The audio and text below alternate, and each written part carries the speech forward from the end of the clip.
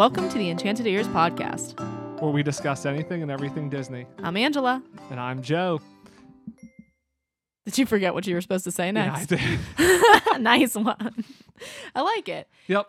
So on this week's episode, we're going to be discussing the Adventurers Club, which is kind of unlike anything Disney has ever done before. And so I think, ultimately, this was something we really didn't know too much about, but researching it, we kind of really enjoyed it. And it turned out to be a really cool thing. Yeah. So if this is something that, I know that sometimes whenever I'm listening to podcasts, if I hear something and I'm like, oh, this topic doesn't sound like something that's interesting to me, just give it a second because it's very good. So don't turn it off. It is a really interesting concept. And I think that the way that it worked, it's just a completely immersive experience. Definitely. And one kind of housekeeping note before we jump into Disney news, I don't like cleaning. If that very professional intro, it really just showed how top tier talent we are of podcasters, then head over to the podcast awards and nominate us for the top podcast. So I think we probably should have done a better job and sound a little bit more professional here. But I mean, we have talent managers just knocking down our doors at all times. We do. We have to fight them off like Rapunzel with a frying pan. All right. So no, but we've entered into the podcast awards. So it's a People's Choice award. It's if you go to podcastawards.com, you can then nominate your favorite podcast. So we are listed under the entertainment category and also the People's Choice category. So it's free to nominate your favorite podcast. Some of the other podcasts you listen to may be on there as well. There's like 10 different categories. Just remember that some of your other probably more favorite podcasts might be up against us, but you should pick us anyway. Yeah. So there's like 10 or 12 different other categories on there. And again, if you just go to podcastawards.com, I think all you need to do is just register, but it's free to register. And then you can select your podcast. So the nominations run through the end of July. So we'd appreciate if everyone listening could go out and nominate us again in the entertainment category and the People's Choice category. And I know that it's a pain, and so we do appreciate it. It is a way for us to reach a larger audience. So, if you have already left us a review, that's one really awesome way that you do that. If you follow us on social media, it helps more people to see what we do. And then voting for us in this, I mean, if we were to happen to win, more people would be exposed to the podcast, which means we could do cooler things. So it really does help. And we promise we'll get better at the intros. So, and you can only vote one time. So it's not like it's something where, you keep going on and you vote multiple times. That helps. It's good. It's just one nomination. Yeah, those are kind of a pain. So I'm glad. All right. So jumping into Disney news now. So last week, we had our interview with Tom Bancroft. If you haven't listened to that yet, go check that one out. We had that one pre-recorded before some of the Disney news, came out, the few things we're going to discuss this week. So we didn't have a chance to talk about them last week. So people have probably already heard a lot of this stuff, but in case you haven't, I mean, it's still only about a week old, but the one thing is the Disney Park Pass reservation system opened up. So if you have a theme park reservation or a ticket reservation through the rest of the year for Walt Disney World, you're going to need to make a reservation for a specific park for each day. Or if you're looking to book for 2021, you're going to have to do this as well. So it is out there now. I actually put together a 3 or 4 minute little YouTube video, so you can head over to our YouTube channel and check that out if you need help. It's pretty self-explanatory. It was really easy to do to register. So we had a trip booked in August, which we have since canceled just because with everything going on, it's really doesn't make sense to travel at this point. And I think we don't need to go to Disney this year. And so I think we kind of made the decision. Well, yes. I think we made the decision. It's probably the smarter thing to do just to kind of stay home and not be traveling unnecessarily. Yeah. With things, but not the easy decision to make, but probably the correct one. Right. But before we canceled, I kind of waited until the reservation was out because I want to see how this worked. But it's really easy to do. It does not seem like a lot of the days have filled up, so that's either not a lot of people are going, or I'm not sure. But I know the first week the park's open, there's a few days I think where Hollywood Studios and Animal Kingdom are full. But you can actually go on Disney World's website now and look at the calendar before you book, because I actually recommend that now, that if you're planning a 2021 trip, to check the availability calendar, because they don't want people buying tickets and then realizing, oh, I can't go to the parks I want to. And if you go on there, like, all the days are green, which means every park's available every day. So I'd have to imagine there's probably not a lot of people booking. I started looking at 2021. Hotel prices are pretty high.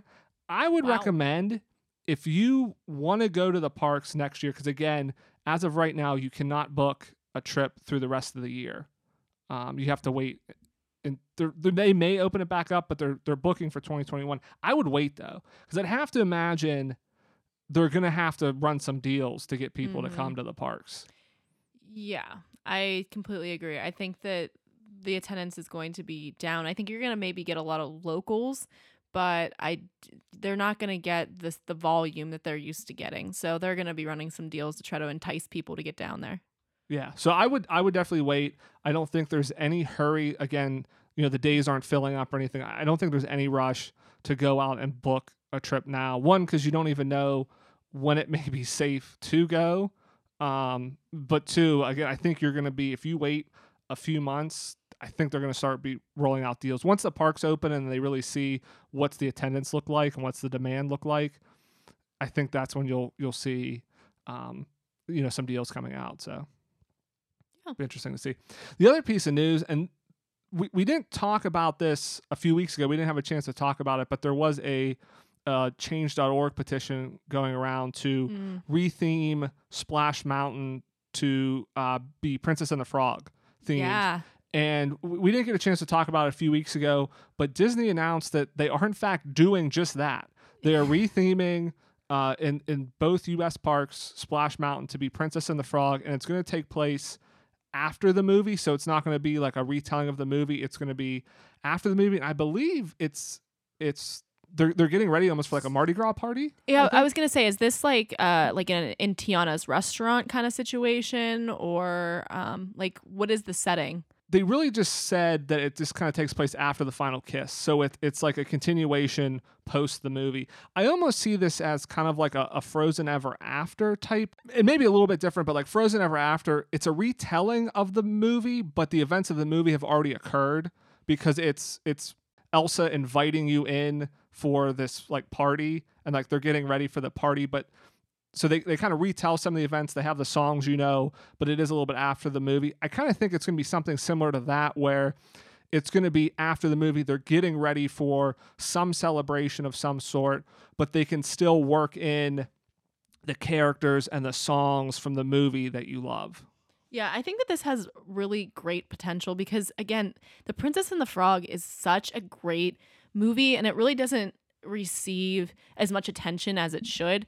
So I definitely see this as a really great way for them to get IP into a ride that already existed.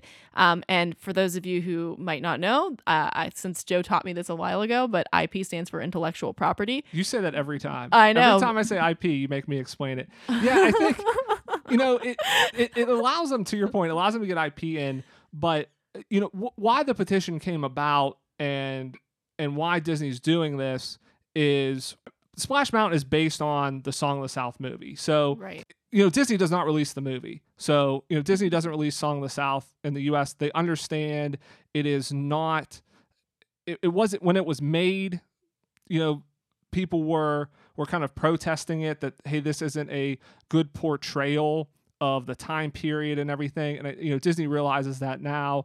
And so having a ride linked to that, it's just not a good look on the company. It's not in good taste, really. Right. And so in order for them to kind of distance themselves from that, this retheming will really help. Right. And so I think Disney's realized this. I think, people have brought this up before about Splash Mountain. It seemed to have gotten, again, with this petition and with the Black Lives Lives Matter movement going on. It seemed to pick up more steam. Now, Disney said they've been working on this for a year now, because I was kind of surprised. Like, I hindsight's 2020. I mean, it's easy for me to say this now, but when I heard about this petition, I was like, I could see Disney acting on this because, one, Disney seems to be on the side of, inclusiveness. They seem to understand that, this movie in their history is not a good thing to have, and that they understand that this, just for a number of reasons, isn't good to have. So, they know where they want to be. It's really good PR for them. I mean, honestly, but also they've done this before with Pirates of the Caribbean. I mean, they've changed the Pirates of the Caribbean scenes where, yes, it was the men chasing the women, and then they changed it to the women chasing the men. They just changed Red and made her like an actual pirate, yeah, right? An actual pirate type thing. So they've done this in the past. So when I first heard about this, and everybody's like, no, Disney's never going to do this. This is, don't change Splash Mountain. I was like, I could see Disney doing this. I am quite surprised that they announced this so quickly. And I think that people that are like, oh, you can't get rid of Splash Mountain, it's not linked to the movie, nobody knows what the movie is. I don't think you can take that stance, because there are a lot of people that know what it means, and it's a problem for them to visit the parks, and nobody should go to Disney Right. parks and feel uncomfortable riding any ride. Right, exactly. Yeah, I do think that they announced it probably so quickly because they were probably not looking forward to making this announcement. Anytime Disney says they're going to change anything, they usually get a large contingency of people who push back. So now that this movement's occurred and Disney has the foresight, they probably realized, long before a lot of people realized, and really understood the full implications of the way that our culture has treated Black people. I think Disney probably was starting to understand that long before, coronavirus hit and all this stuff happened, where a lot of us were doing a lot of education. So now they kind of jumped on that opportunity to say, hey, yeah, by the way, also we're changing this because, they were going to do it anyway. Yeah, and quite honestly, I mean, I think, yes, Splash Mountain has been around for a while. I don't think it's going to be diminished in any way. I mean, Disney does a great job at redoing these rides. I mean, I think it's going to be, I'm really excited to see what they do. Look at Frozen Ever After. I was just thinking they took that. the Norway ride, and a lot of people were mad. Oh, you're getting rid of this. It was one of the original attractions. And it's so much better now with Frozen. You look at Mickey and Minnie's Runaway Railway. We haven't had a chance to ride it, but from the videos we've seen and everything that people say about it, it's so much better than what the Great Hollywood Movie Ride was. I mean, Disney is going to go out of their way to make this ride, just really incredible. I think they're going to have some really good animatronics in it, and they haven't announced when this is going to happen. So, I mean, I think, Splash Mountain, it's going to reopen, I think, when the parks reopen. I mean, it's not like that they're shutting it down right now because, who knows how this plays in with the budget constraints and everything that they're going through of projects on hold. But I am excited to see this. I think this is the right move from Disney. And again, I mean, it's easy for me to say this now, but I'm not surprised that they did this. When I first heard about this kind of petition, I was like, I could see Disney doing this. Again, I'm kind of surprised that it happened so fast. I was going to say, we had this conversation off camera before they made the announcement and whenever you learned about the change.org petition. I mean, it is, we were both saying this seems like something Disney might be listening to. So, yeah. Definitely. So, all right. So for our main topic this week, we're going to be discussing the Adventurers Club. And Angela, I think you or I had not previously heard of the Adventurers Club before this. No. But I will admit, so I heard about this listening to another Disney podcast, which I enjoy listening to, which is the Disney Dish podcast. Check it out. What? If you like Disney podcasts. But they mentioned the Adventurers Club and talked a little bit about it. And I thought, it's something I'd never heard of before. I thought it would be kind of interesting to do a show on it. Mm-hmm. And so, researching it, Angela, I know you did the heavy lifting on the research here. You thought it would be interesting to look into, so you made me do it. Yeah, I said, hey, check this out. But it is. I thoroughly enjoyed it. Yeah, it is really interesting. I mean, learning more about it, I think it's something completely different than what I was imagining, and something very different than what Disney had ever done. And now I'm kind of upset that we never got to experience it. Right. So this is an attraction. Well, it's not really an attraction, but we'll call it an attraction for for like argument's sake. It was a club, but it no longer exists, and it was like a favorite of a lot of people that went. Yeah, so I guess kind of taking a step back. So where the Adventurers Club was located was on what is now Disney Springs, formerly Downtown Disney. But even before that, it was on the Pleasure Island section of Right. Downtown Disney.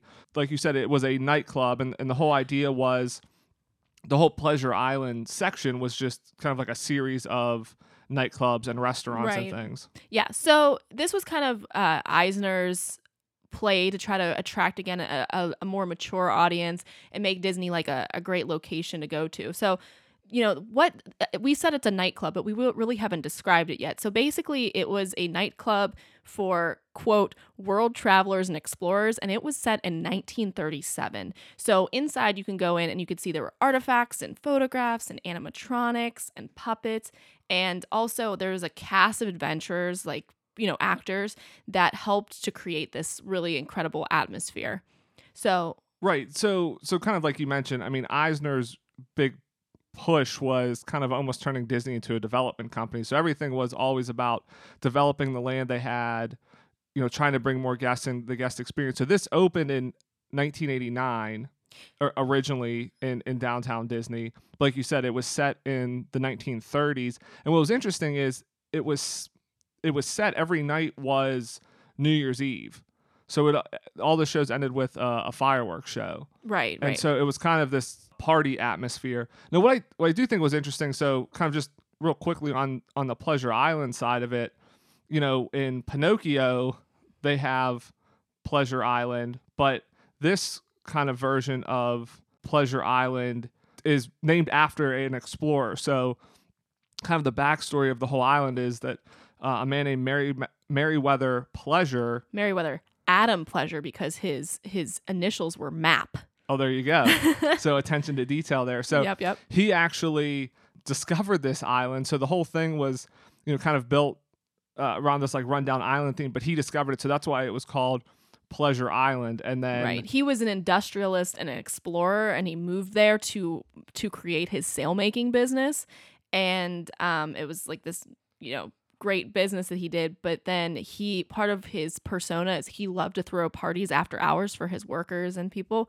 But then unfortunately he got lost at sea, and his sons, listen to this one, couldn't keep the company afloat. there you go.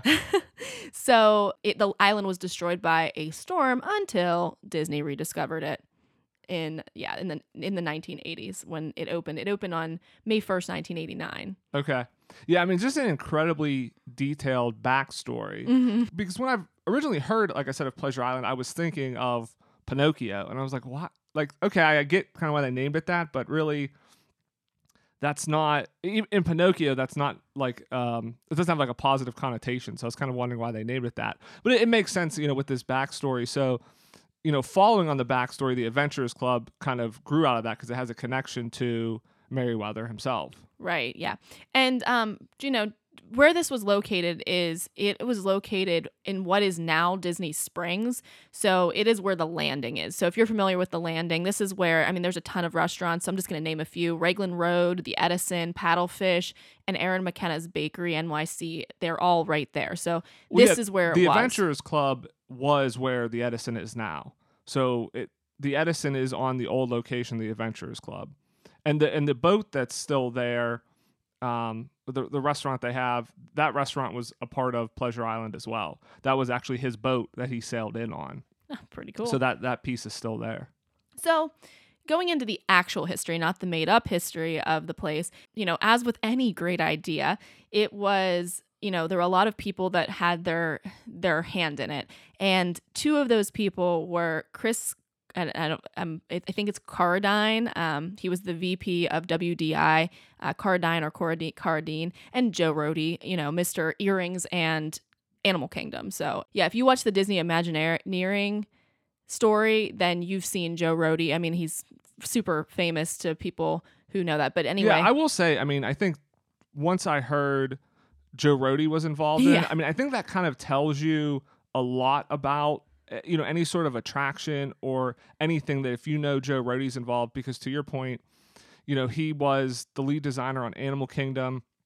He worked on, Everest. And if you just look at the queue of Everest, I mean, they went to Nepal and got real artifacts and things to fill that queue with. He, to your point on the Imagineering story that they talked about, Animal Kingdom, he traveled the world, trying to make it realistic. He was, kind of heavily involved, the lead on Pandora, and that's an incredibly detailed land. So I think, everything. He just has a beautiful mind. Yeah, everything he does is incredibly detailed. So I think if you hear he was involved in that, it helps set the picture. I mean, so there are, photographs and things if you want to check this out, but it does have that similar style of kind of like Animal Kingdom and a lot of artifacts and incredibly detailed, which makes a lot of sense because Joe Rohde, again, was heavily involved in this. Right. So he and Carradine, I think that what happened was that Carradine sketched on a cocktail napkin,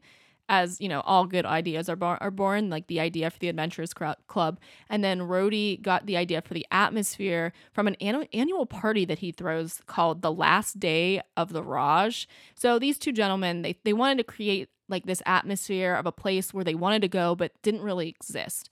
So they could have gotten their inspiration from a number of places. There was an LA show called Tamara, which, listen to this, Joe. So there was a live multi-room play that allowed 150 audience members to follow 10 actors through an Italian villa set in the late 1930s. Does that sound kind of familiar to you?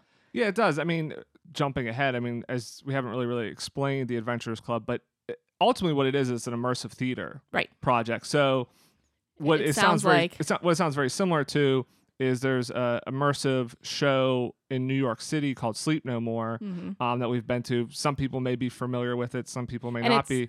And it's patterned after Macbeth, basically. Correct. They loosely use the story of Shakespeare's Macbeth. It's Macbeth and Alfred Hitchcock movies kind of together, but you are essentially in that.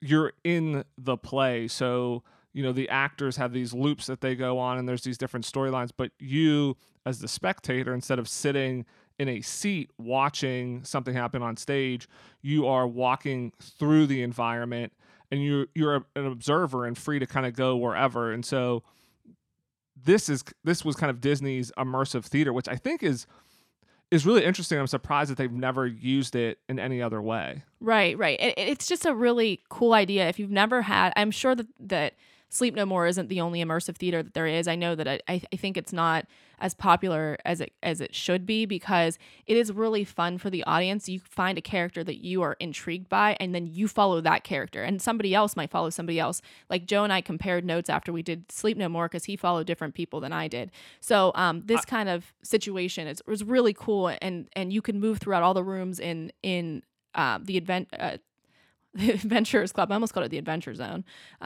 But you could do the Adventurers Club the same way. Yeah, I will say, the thing about the immersive theater is it requires a very skilled improviser. Mm-hmm. So now Sleep No More is a little bit different because there are very set patterns that the actors are going on. There's very little dialogue. It's mostly kind of given in interpretive dance routines, but it's very staged in Sleep No More. They kind of are doing the same thing, whereas with the Adventurers Club, as you're in there, it is kind of full, improvising because you can interact with the people and talk to them, and then they'll tell you their backstory.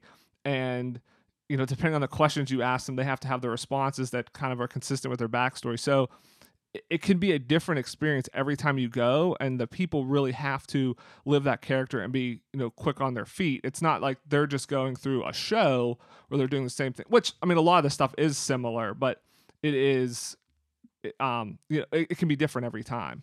Yeah. So moving on into what we've sort of touched on is there are different rooms in the Adventurers Club. Now, of course, there are special shows that occur at a certain time, and they're bigger shows. So they're the ones that everybody's going to pretty much come together for. But these different, so there were about 5 or more rooms. And actually, I know when they built it, there was a comment in the one video. I think it's called Review Time. Yeah. com, and they have an article, and then also he has a YouTube video And about it's it. it's time with a Y. Yeah, so that was an excellent place where we got a lot of our information. In there, though, he mentioned something about how there's actually more rooms than they were ever going to use. So I think that there are actually there's additional space in the Adventurers Club that they intended on maybe using, and they maybe never got to. But here are the rooms that they had. So they had the Zebra Mezzanine, which was the top floor where you enter, and you can view the whole place from there, and the walls are completely decorated with travel memorabilia. Then there was the main salon, which is where the main bar was, and there was a small stage that they would hold the new member orientations and inductions there. So they had a giant, this is incredible. They had a giant statue of Zeus in the middle of the room. And it's like a famous statue. I didn't write down the name of it, but instead of him being ready to throw a lightning bolt like, Zeus does, the lightning bolt was replaced by a fishing rod. So they called him God with a rod. So it kind of gives you that. I love that image because it kind of gives you an idea of the kind of like, funny humor going on in this place. Yeah, and initially, whenever you would first walk in, they would give you a letter too. There's a butler character that would greet you, Graves. and he would. It was kind of like you were a returning adventurer, and he had your mail for you. So everybody would get a letter, and they were kind of comical, the handwritten letters that kind of set the tone for the evening. And I think these letters became really popular. Like people, really enjoyed going and kind of collecting these letters, that they would like publish them in newsletters and things and try to combine them, because you have to figure they'd have to write these letters for thousands of people, every single night. So to your point, between kind of that and then the statue, you kind of get that humor that they're going for. Right. Yeah. So then there was also a mask room. Duh. I mean, it had a bunch of masks in it, but a lot of the masks would interact with each other. And then there's the treasure room where there was a genie and its head was in a glass ball, and a cast member would talk to them. So that's another small show that they'd have. And then there was the library, which is where the main stage was for shows and musical numbers. Yeah, and all throughout. So you mentioned kind of the cast members of Floating Head. There was masks, so there were animatronics throughout and kind of special effects throughout the club as well. But they weren't kind of your typical animatronics where it was just a set kind of speech that they would give. They were actually run by puppeteers behind the scenes. So yeah, a lot of them were. Yeah, so it was kind of much more in the style of like the Monsters Inc. Laugh Factory or Turtle Talk with Crush, where you have a puppeteer. Now, in that case, that's a computer generated image, but you have a puppeteer live generating the image and the dialogue at the same time, so you can interact with the crowd. So that's kind of maybe the first time they did it, but they did it with animatronics. So they had like a Colonel, and they had the masks, and they had the genie as the floating head, and it would be they would come alive. They could control the animatronics. They could interact with the guest, and so it made for a much more unique experience. Right, and just to kind of go to some of those characters. So there was Colonel Critchlow Sunbench, who was a puppet, like you were saying, and he sat on duty, which basically meant he was asleep. Like, I think that his character was supposed to be intoxicated, and so he would wake up sometimes to lead inductees and club song and converse with the guests. But the joke there was he oftentimes didn't know what songs he was supposed to be leading because he wasn't really paying attention to what was going on. So, he would they'd get him to try to rouse him to try to start leading the club song, and he would start singing something else. And then you couldn't make out half of what he said. So that was part of the joke. And he was definitely one of those characters, I think, that was a puppet. And then there was Babylonia, who's a stone face on the wall. She was the goddess of women and all things fertile. And then she sometimes talked. I don't know if she was just purely animatronic or what, but the Yacuse is a mounted animal head that occasionally moves and speaks, and he would either talk to guests, like you were saying, or Babylonia. And then there's Arnie and Claude, which was a pair of talking masks in the mask room, and Beazle, as you mentioned, who was the genie that talked to the lecturer in the treasure room. And there were more. Those are just some of the ones that I wrote down. And those are kind of like the secondary characters. Right, exactly. So like the main characters who were the actors actually kind of walking around, interacting with you. You had a Hathaway Brown, who was an aviator. You had Otis T. Wren, who was the club treasurer. And he's an ichthyologist. So that is a person who studies fish. So he was basically your resident geek. And you kind of get the point that, like, I kind of, from reading and watching videos about him, he's kind of like probably the one that was really underestimated. Everybody kind of ignored him, but he was sort of the underdog. Yeah, and then you had Fletcher Hodges, who was the club curator, Pamela Perkins, who was the club president, Samantha Sterling, who was an explorer and cabaret singer, Emil Blehall. Yeah, Emil Blehall was actually the Boulder Dash Cup competitor, and that was the Boulder Dash Cup was a competition held for the Adventurer of the Year. So actually, the club would vote on this at the end of the night, and he almost always won, except for, I think there were 4. I have this written somewhere, but I think there were 4 occasions where actually Otis T. Wren, including the last night of the club, where Otis T. Wren won. So, like I said, he was kind of the underdog character, and he was actually an interesting character because he fluctuated a bit. He was played one of 2 ways. So he was either played as a plaid sport coat wearing country bumpkin, but then also he was sometimes played as a junior adventurer. So he was kind of like a Boy Scout. So his character was a little bit different. And I know on the last night of the club, both Emil Blehalls actually appeared. Then we mentioned Graves, who was the butler. There was a maid character, and then there was Madame Zarkov, who was the mysterious gypsy who would then talk to the floating head. So, yeah, I mean, just a wide cast of characters here. And again, the more I kind of learned about this and the more you kind of read about it, it really did seem like it was just an incredible experience to be there and just to kind of interact with this group of characters. Yeah, it seemed like a really rich environment to be in. I mean, there was so much thought put into it. And even like some of these characters, there was play in some of these characters too, where you have these people who are regulars that are always there. But then there was like the maid character. Depending on the rotating cast of, whoever's working that night, they all had their own personas. So if you go back one night and then you go another night and another maid is working, you're interacting with a completely different character. So and like some of these characters too, like they would switch off, like Samantha Sterling, the explorer and cabaret singer, she would switch off with Madame Zarkov. So again, they kept it constantly moving and changing so that you could go back and repeat going as many times as you want, as long as you were willing, at least for whenever they were doing the cover charge to get onto Pleasure Island, you had to buy a ticket to get in. When they were doing that, as long as you were willing to pay that. And then I know later on, they actually got rid of that to try to bring numbers and attendance back up. So yeah, it was an incredible environment. Okay, so we've touched on this a little bit, but there were various shows that went on throughout the night, and some of them had set times and other ones didn't. They kind of just happened whenever, they needed to happen. And so I picked some of the highlights. So the first thing is the Boulder Dash Cup competition, which took place in the library. And this is where the Adventurer of the Year was selected and they won the Boulder Dash Cup. And it, like I said, almost always ended with Emil Blehall winning. And it was judged by crowd applause. But there were 4 occasions where Otis T. Wren won. And one of those was the last night of the club being open. Also, there was the radio broadcast in the library. And when I read this, I was like, oh, this would be so boring. Like to see a live radio broadcast. Totally not so. So this is Otis and Pamela. They led a version of their weekly old-timey radio broadcast called The Tales of the Adventurers Club. But then half of the cast didn't show up. So what they would do then is they would replace the cast with members of the audience. So you could actually come in and like be selected to go up and participate in their little in their show, and that would be so much fun. And of course I would like want to get picked, but I'd probably sweat bullets if I got picked.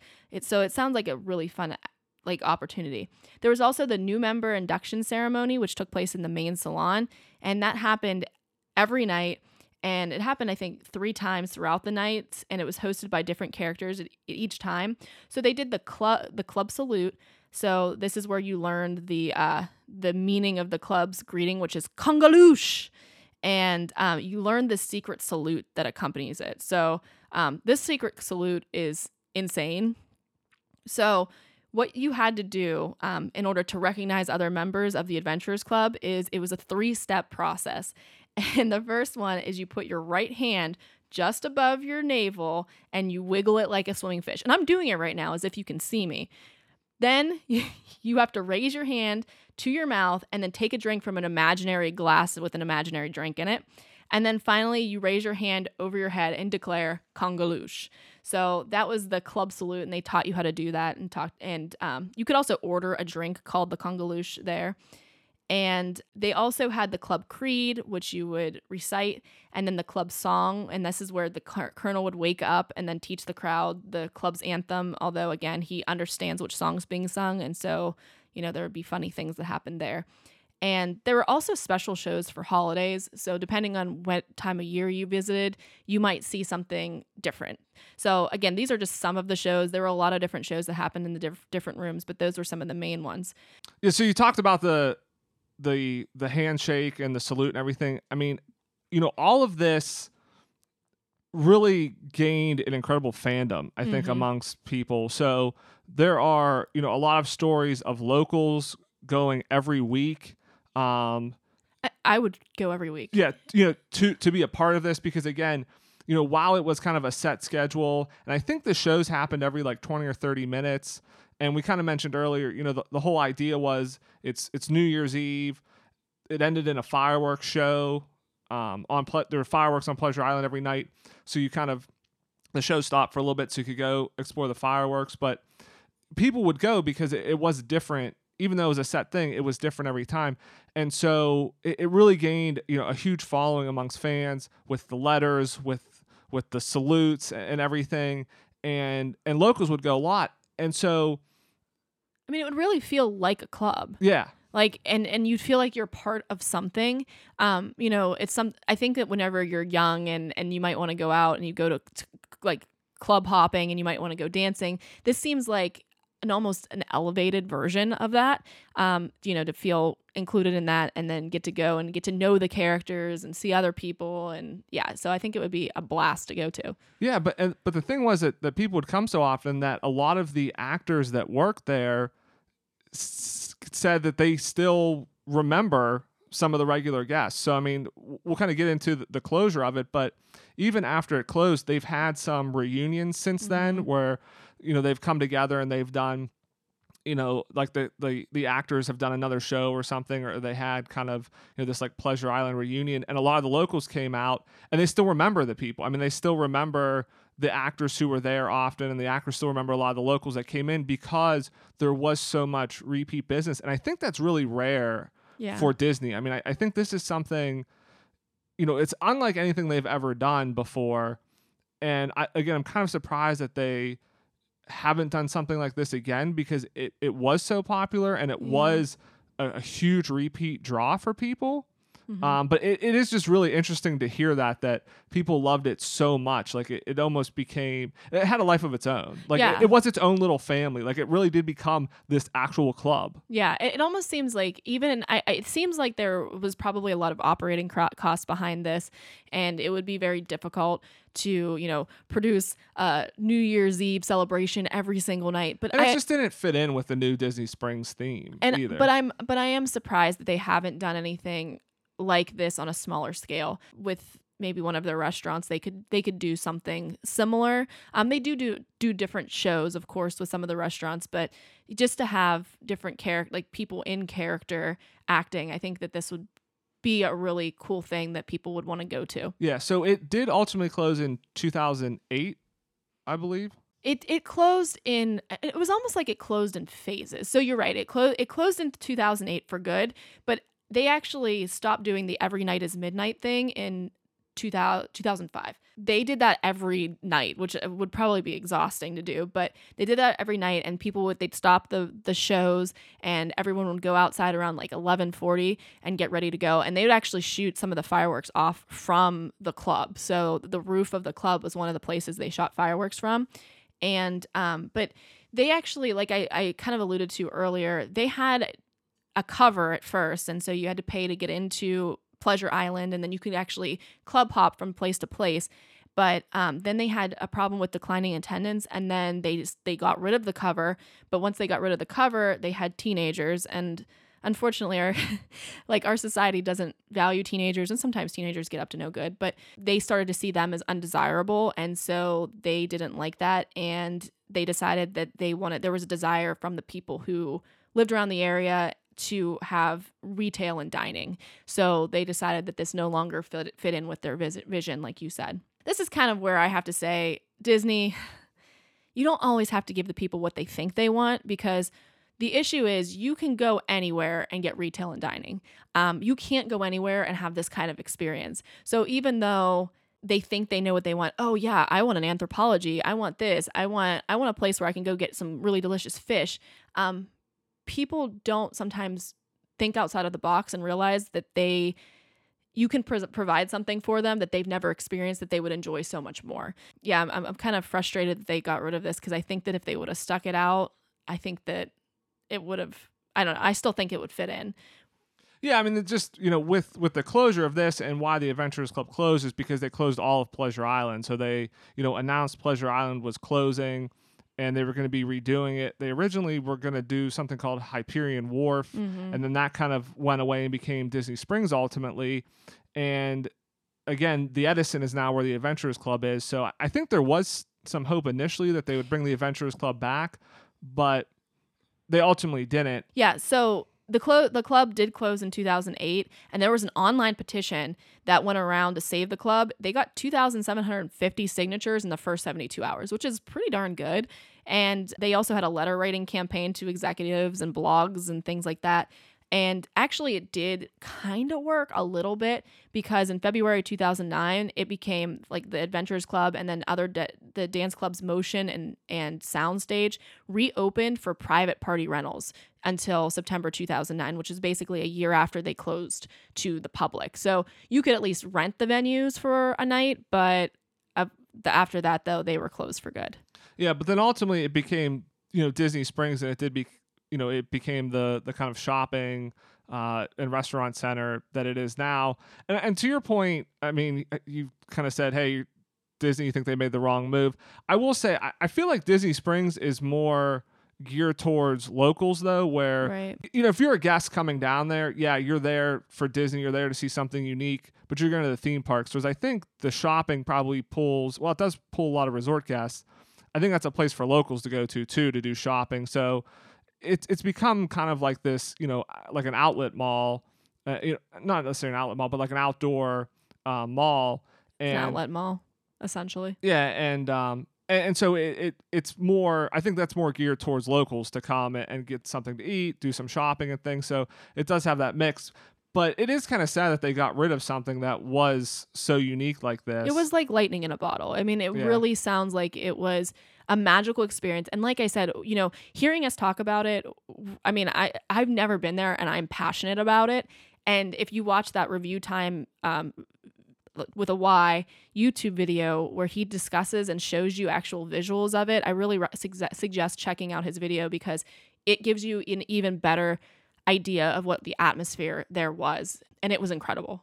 Yeah, and Disney has kind of kept some link to the Adventurers Club still, so there are some links from the club in the Jungle Cruise attraction, because they're kind of around the same time period.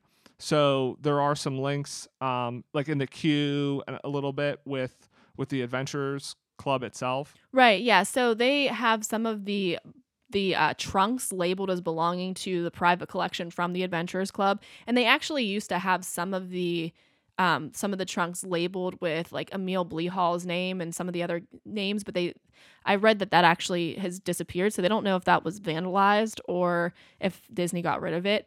But also the Skipper Canteen, which is a restaurant in the Magic Kingdom, and it's run by the Jungle Navigation Co. Limited, which is the same company that runs the, fictional company that runs the Jungle Cruise. They actually have a cake on the menu called the Congaloosh. So you have that tie-in as well. And then there's also just many props that have been repurposed and scattered around the world. And those are nice nods to the Adventurers Club. Yeah, and I think the biggest thing is, Disney now has this Society of Explorers and Adventurers. It's called SEA. And it kind of it's the way they're almost keeping the Adventurers Club alive. Mhm. So it's linked to a lot of the other parks. It seems to be like an expanding universe that they're continuing to grow. So Merryweather Pleasure was a member of this, fictional organization, but also in Tokyo Disneyland or Tokyo Disney Sea, Harrison Hightower, who the Tower of Terror is themed after, he is a member of this. And actually, the Society of Explorers and Adventurers actually debuted at Tokyo Disney Sea, but he was a member of it. And then also the Lord Henry Mystic, who is kind of the backstory for Hong Kong Disneyland's Mystic Manor, which is kind of basically their haunted mansion over there. So all those people are a part of this the Sea organization. And actually, in Henry Mystic's case,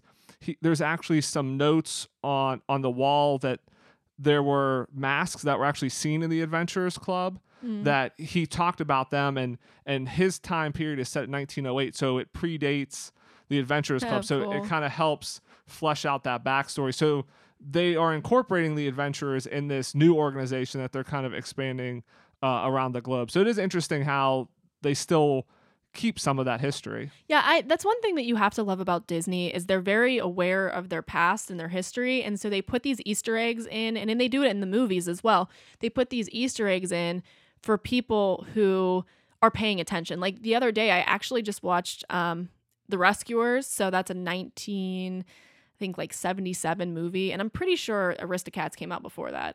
Don't quote me on that, but it was really funny because they're mice, and at one point they mention, they just named one random place off the top of their head. They're like, oh yeah, I fly the albatross says, oh, I fly to Roquefort, which is actually the name of the mouse from Aristocats. And I'm like, that can't be a coincidence that they just mentioned that one place. So they put these little Easter eggs in there for people who are paying attention, who know their Disney, and it's really fun.